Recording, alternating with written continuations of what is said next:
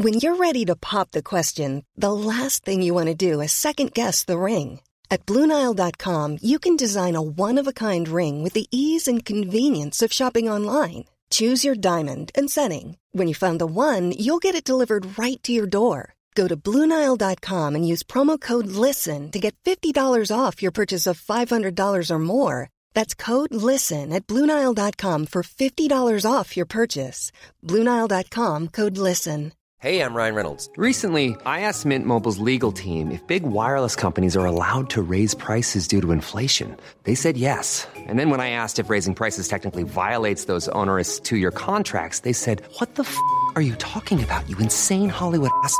So to recap, we're cutting the price of Mint Unlimited from $30 a month to just $15 a month. Give it a try at mintmobile.com/switch. $45 up front for 3 months plus taxes and fees. Promo rate for new customers for limited time. Unlimited more than 40 gigabytes per month. Slows full terms at mintmobile.com. Alice Donovan's daughter has fought for over 2 years to find out what happened during her mother's time in the Mercy University Hospital between December 27th, 2020 and then her death from COVID-19 in the early hours of January 30th the following year. Alison McCarthy joins me to discuss the findings of the Ombudsman report into her mother's death. Good afternoon to you, Alison. Hi Patricia, how are you? I'm well, and firstly just to say to you, you're extremely brave and I really appreciate you talking about this, but I also think it's important because there are so many other families who will have a similar story to what happened to you and your beautiful mother, and maybe don't have the strength or the wherewithal to do what you have done. So well done on highlighting it. Thank you so much. It means a lot. Can you firstly start by telling me about your mother? I saw her picture on the paper, this beautiful smile, what a glamorous looking lady. Before she got sick, what was life like for Alice in her late 70s? What gave her joy? What were her hobbies? Well, you know what now? She married my dad fairly young. He was her only sweetheart, but he got sick himself there when he retired. So they kind of had plans, but he just kind of fell ill himself. So she minded my dad. They were inseparable. But like when he died, someone said one time, "You could have a life now." But I mean, she was lost. She was okay for a while, but you know, she just trotted along. But she didn't tell anybody how she was. You know what I mean? She was well enough. She did suffer with COPD, but I mean, it never left her stop her. She loved her style. She loved her friends. She loved going to the over 60s. She loved an old sing song. She loved gardening. Yeah, she loved her hanging baskets. She loved life and loved family. Yeah, you know what I mean? And even though she was missing her life partner, she was still getting on with life, and of course her family and her grandchildren. So she, and obviously with COPD, COVID hit, and I imagine everyone being very careful about Mam and making sure she'd be safe. So she became unwell the Christmas of 2020. We're nearly a year now into the pandemic. Yeah. Had she been cocooning and minding herself? Yeah, she didn't go anywhere. Like, she was come to my house on a Friday and stay until Sunday, and she'd often sit in the conservatory and she'd be pondering, and I'd say, I know what she was thinking. I said, "What are you thinking of?" And she said, "Can I stay another few days?" I said, when she'd come up, she'd put on weight because she'd be fed, you know what I mean? The food is handed, and she was like, "I'd have no humour now for that." But then she'd clear the plate, you know, so. But she was really minding, but then she got sick. What happened in that period around Christmas? She actually, I suppose the first lockdown she was fine because she could sit out, and she was seeing people coming up and down. But the second lockdown, when that hit, she kind of cocooned more and just kind of, you know, was sick. But I suppose she was sick, but we were kind of keeping her out of hospital. And I'd often ring the Mercy and they'd say, "Look, she's fine. If she ever has to come in, there's only one case, she'll be fine." So I was kind of saying, "Ma'am, if anything happens, you'll go in, you'll be fine. They might need to, you know, put you on a drip or give you antibiotics intravenously. They'll work faster, and you'll be home again." Because when she did go in, she'd often ring me and say, she'd ring me to say, they're going to send me home. This was before pandemic. And she'd say, "I'm going to tell them I'll stay another few days." Like, she loved the actual, she loved the Mercy. Mercy was her second home. She loved it. You know what I mean? She was a good patient. She was a good patient. She was. Yeah. She went into hospital from my house on December the 27th, just after Christmas. Like that, her breathing kind of got bad, and I was taking her temperature and blood pressure, her heart rate. she was actually kind of sick enough, I will say that. So I rang and she was taken away by ambulance on the 27th. But she wasn't left. She had to go in the ambulance on her own, which was like traumatic, because her face that morning leaving my home was just, she knew she had a fear in her face, you know, a fear in her eyes. So I travelled down in my own car, met her outside the Mercy with my sister, and I said, Mum, you'll be fine. You're coming home to me, you'll be fine, you know. So she was taken in, and that was the last time I saw her really until the 28th of January. So it was... And of course, we're talking about restricted visits and that period, unfortunately, where there was restricted visits. Now, she didn't have COVID going into hospital. No, she had 6, I think, negative COVID tests. They were done randomly. You know, I was never told a COVID test was being done. It was my phone number, so I just get a text from the HSE saying Alice, her COVID test has come back negative. So we were like, oh my God, no one has told me she was being tested. Yeah. But thank God they were all negative, so we were fine. And over that month, did she have a mobile phone? Were you able to talk with her? Oh, she did. Yeah. Yeah, we were. Yeah, but some days we'd ring and she'd actually be out of it. Like on one occasion, I think it was on the 10th or the 12th of January, I actually rang the nurse. It was a Sunday, and I said, "Is my mum okay? I think she's after getting a stroke." She was kind of sedated a lot. On one occasion, she told me that everyone woke at the same time in the ward. Everyone woke at 5 o'clock on a Sunday evening. And I'm like, Mum, like, you'll be fine. She'd say, it's easy for you to say that. You're not in here, you know. Tell me about the 999 call that your mother made to the Gardaí. So she went in on the 27th of December. And as you can imagine, being away from us, she was never away from us. She was very anxious. So she was moved on the 27th of December to a ward. It was actually a COVID ward, but she didn't have COVID. So she was put in a COVID ward with a negative COVID test. So after 2 days, I think, in that ward, on the 30th of December, I rang that morning around 10:30, and I was ringing her mobile and it was ringing out. And I rang the ward and I said, can I speak to the nurse that's dealing with my mum at the moment? So whoever answered the phone got the nurse, and she was lovely. She came on and she said, no, she's fine. She said, you know, did she ever ring the guards? And I was like, never. And she said, she rang the guards last night. But it was kind of said, like, not serious. It was kind of said, she rang the guards last night, you know. And then I was continuing on speaking, and the phone was taken from the nurse, and it was an understudy. No, I had the name, but I'm not going to give name on the radio, because I had handwritten notes when my mum was in, so I kept files myself handwritten from day one. And nothing more was said about the 999 call. So I didn't make anything of it as such, because my husband said, if anything happened to your mum, then, you know, if there's anything serious, the hospital will obviously have protocol to contact you and tell you, you know, what happened. So I knew something wasn't right. Now, I didn't mention the call to my mum because she was a bit sedated some of the time. And then when she'd come out of it, she'd be okay. And I'm like, I won't mention it to her in case I upset her. So on the 31st, this happened on the 30th at 5:56 in the morning. So on the 31st, I rang again. I kind of had my wits, and I was like, something's not right. So I rang her and I said, Mum, you okay? And she said, no, my leg is bleeding. And I was like, what happened? I said, look, stay on the mobile and I'll ring the ward from the house phone. So I was kind of saying, you're fine. So I rang the ward, and the ward head came on, and I said, I'm just ringing about my mum. I said, her leg is cut. And the ward head, who I had kind of confided in, because she was my only kind of form of contact, so I kind of knew her, like, from my mum being in, and she said, no, she just nipped it off the side of the bed. So I'm like, okay. I said, my mum's on warfarin, and like, her leg has to be dressed properly. And she said, no, it's fine. It's worse than what it is. So I rang my mum again, and my mum's kind of anxious. And I said, look, I rang the ward head again. I said, look, we need to get in for 5 minutes. I said, she's never away from us. My brother actually lives with her, so he's in her bubble. So is there any chance? So she said, look, they're around today, but I'll try and get him in. So I think it was around 11:10, the phone rang, and she said he can go over. So he went over, and to be fair, she was sitting up in the bed, and she was in her nice pajamas, all dressed, and she said, go home, get out. She said, you'll get COVID. So he just kind of said, Mum, can I have a look at your phone? And she was like, what are you looking at the phone for? He said, just check your credit. So to be fair, he said, thank God I tipped him off, because when he did go into the phone, he screenshotted the time and date of the 999 call. So Yeah. at least we had that to work off. Yeah, you know? and that becomes important to the story in a Yeah. moment. So over that Still, month then, yeah. you started hearing or seeing your mum's health deteriorating.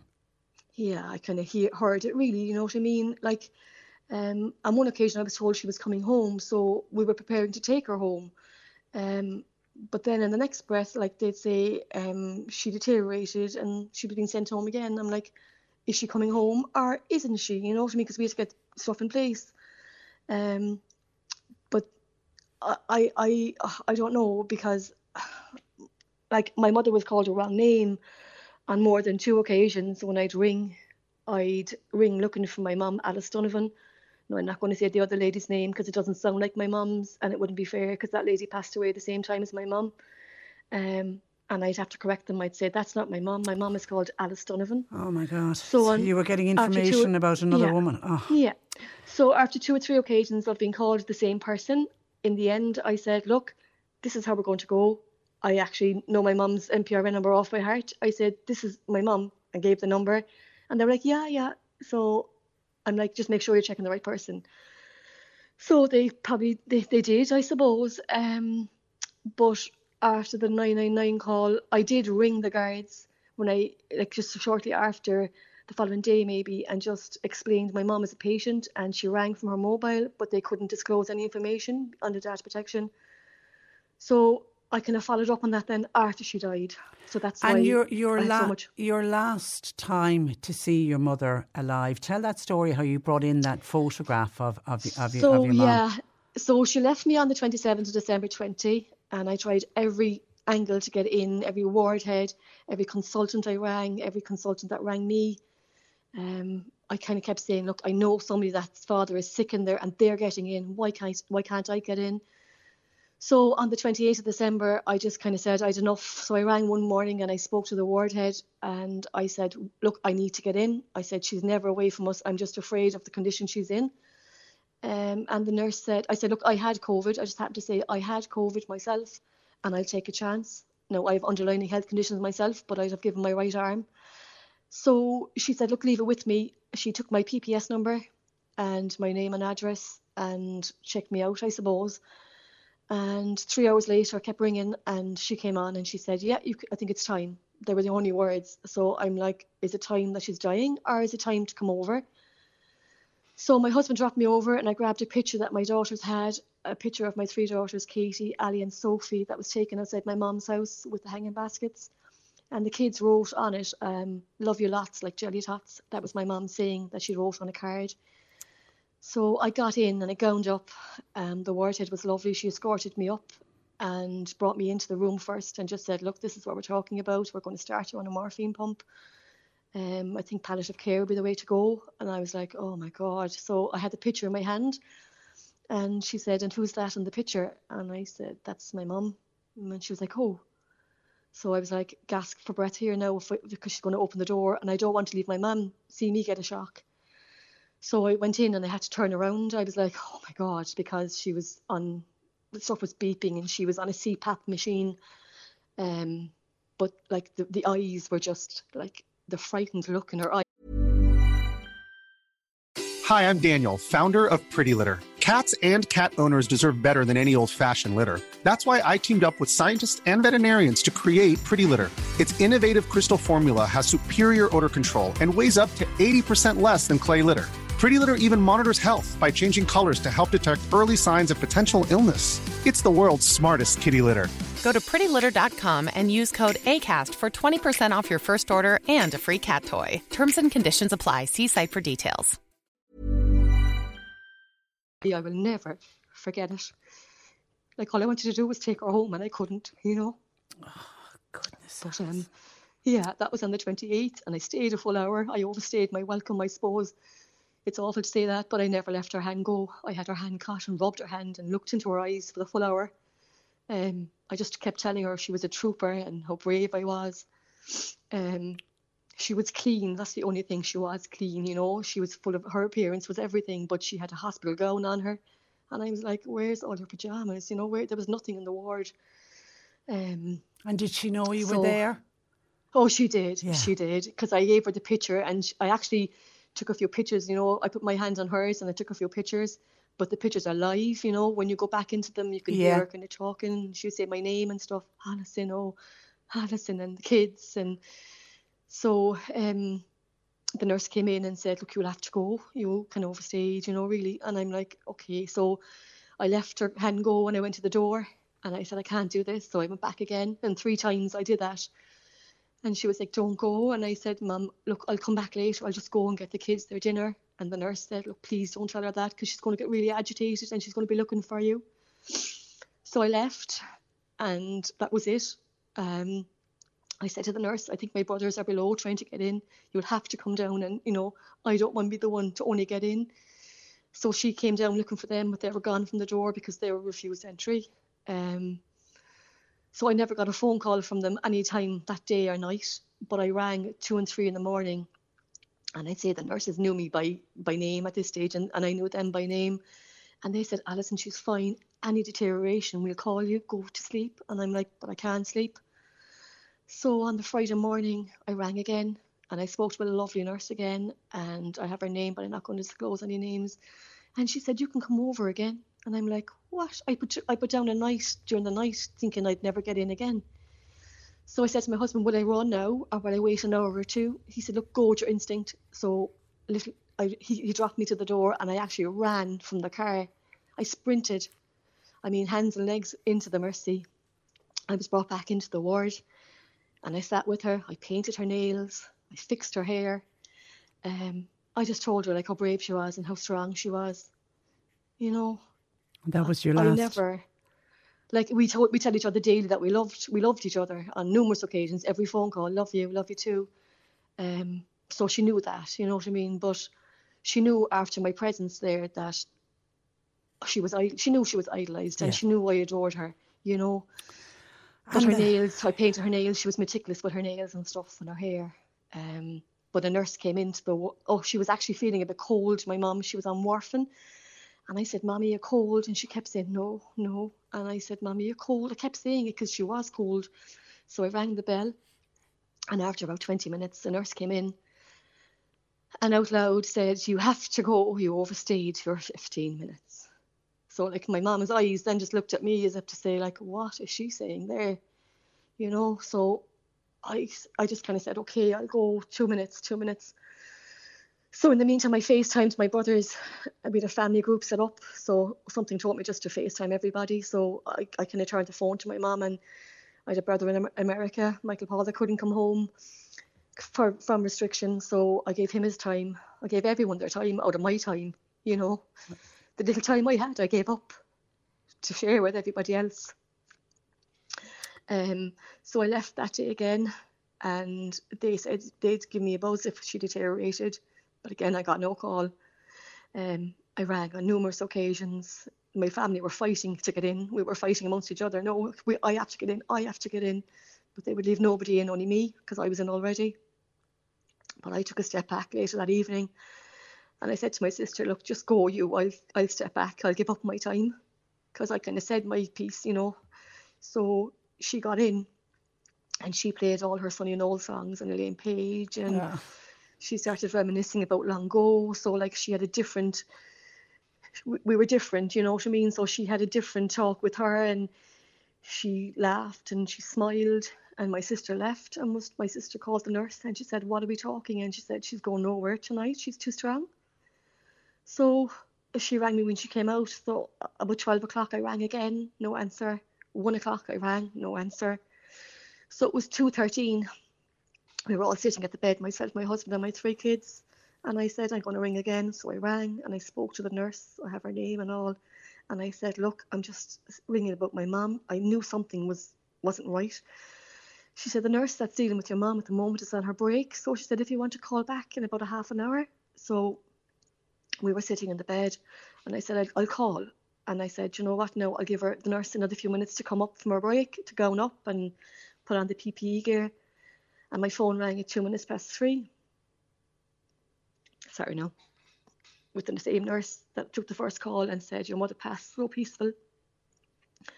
And I just hung up the phone and rang my family, and I just said, you know, Mum is gone. So the phone rang again, it was the Mercy again, and they said, can you bring over some clothes? Because if you don't, she'll be laid out on what she has on her. And you can all come over. And I'm like, oh my God, like we fought for 4.5 weeks. Every avenue, I tried everything, but we couldn't get in. But then when she passed, we can all go over. The amount of families that have said that you wanted to be there when she was alive.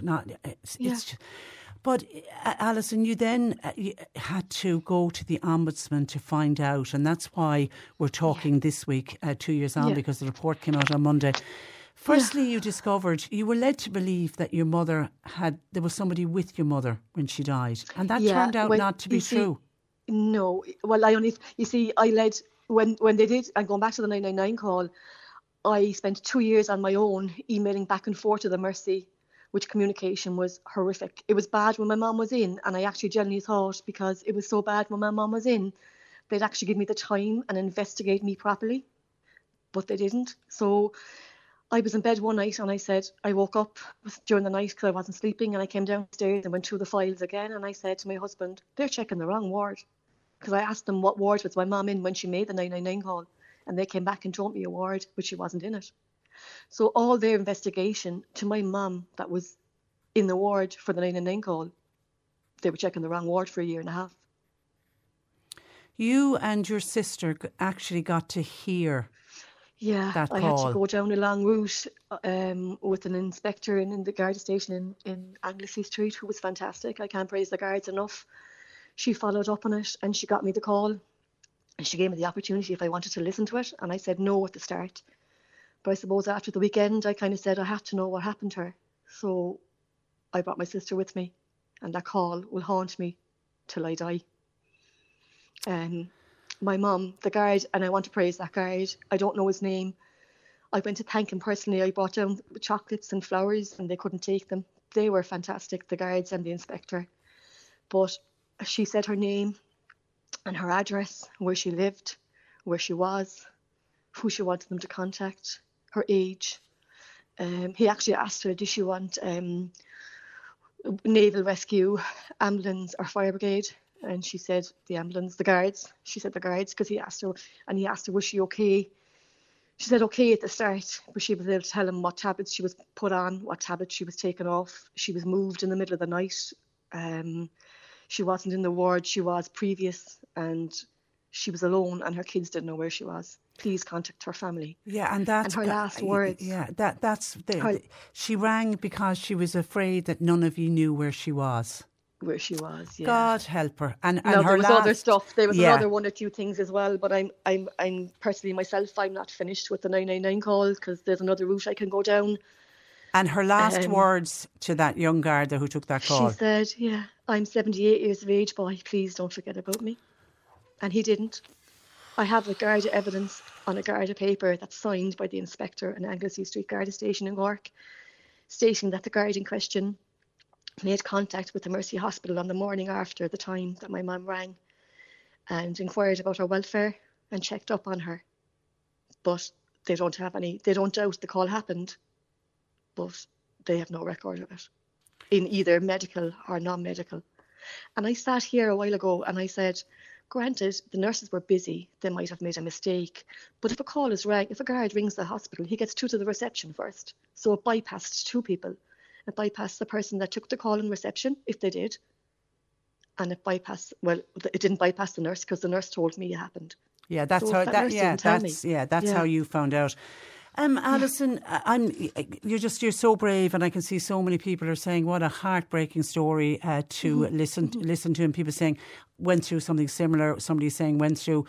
We weren't able to get in to see my mother when she was dying in a nursing home. Yet I heard of two other families that were able to see their dying parent in CUH.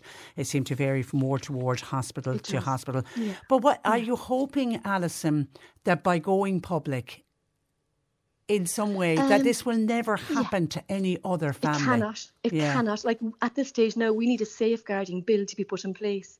Like, it's disgraceful at the moment. It's not being processed. Like, we know our parents, we know our family members. So if anything happened, you would know by them. You know what I mean? I mean, care partner needs to be put in place. This is something that if this happens again, which a pandemic will happen again, and something serious will happen again, that if my mother was alive, I'd be left stay with my mother. Yeah. You know, you'd be left see her. You know the deterioration. You know your parents. You know your loved one. I've spoken with Magella Beattie from Care Champions. She is amazing. She's I only incredible. joined the Care Champions. Yeah, they're brilliant. Yeah. But she's been shouting that from the rooftops. Oh my God, from the rooftops. Listen, I've got to leave it there, Alison. Thank you once again. Thank you. And can I, Patricia? My mum loved listening to you as well. Like every now and then, she'd say she always tells the truth, which you do. You know, she'd put you on there at night time, and if she thought for one moment that I'd be on the radio mentioning her. Bless her heart. Well, listen, she'll be very proud of you. Can I just say one more thing? Yeah. There's actually 2 whistleblowers that came forward there. I think it's Margot Hannon and Sadie from Ballino. Like, I know now it might seem that I'm coming across that I'm not running down any healthcare professional. I'm not running down the nurses. I can tell you nurses that in the Mercy that were fantastic with my mum. But the bad things that happened are outweighing the good, you know? Yeah. We'll keep so in contact. I don't want to come across I know, that I'm no, this kind of a you're not. No, you've told your story and you've told it so well. Listen, your beautiful mother, Alice, may she rest in peace. Look after yourself, Alison, and thank you for taking time to share the story with us. Thank you. God you, bless. Patricia. Bye. Oh, wouldn't that break your heart? That is Alison McCarthy speaking about her gorgeous mother, the late Alice Donovan. May Alice rest in peace. Okay, I've got to go. I'm backed up on ad breaks. I can see a lot of outpouring of love for Alison and people saying well done to her for sharing her story. That's where I leave you for today. Thanks to John Paul McNamara who produced. Nick with you for the afternoon. Talk to you tomorrow at 10. Cork Today on C103. With Corrigan Insurance's Macroom, now part of McCarthy Insurance Group. They don't just talk the talk, they walk the walk. CMIG.ie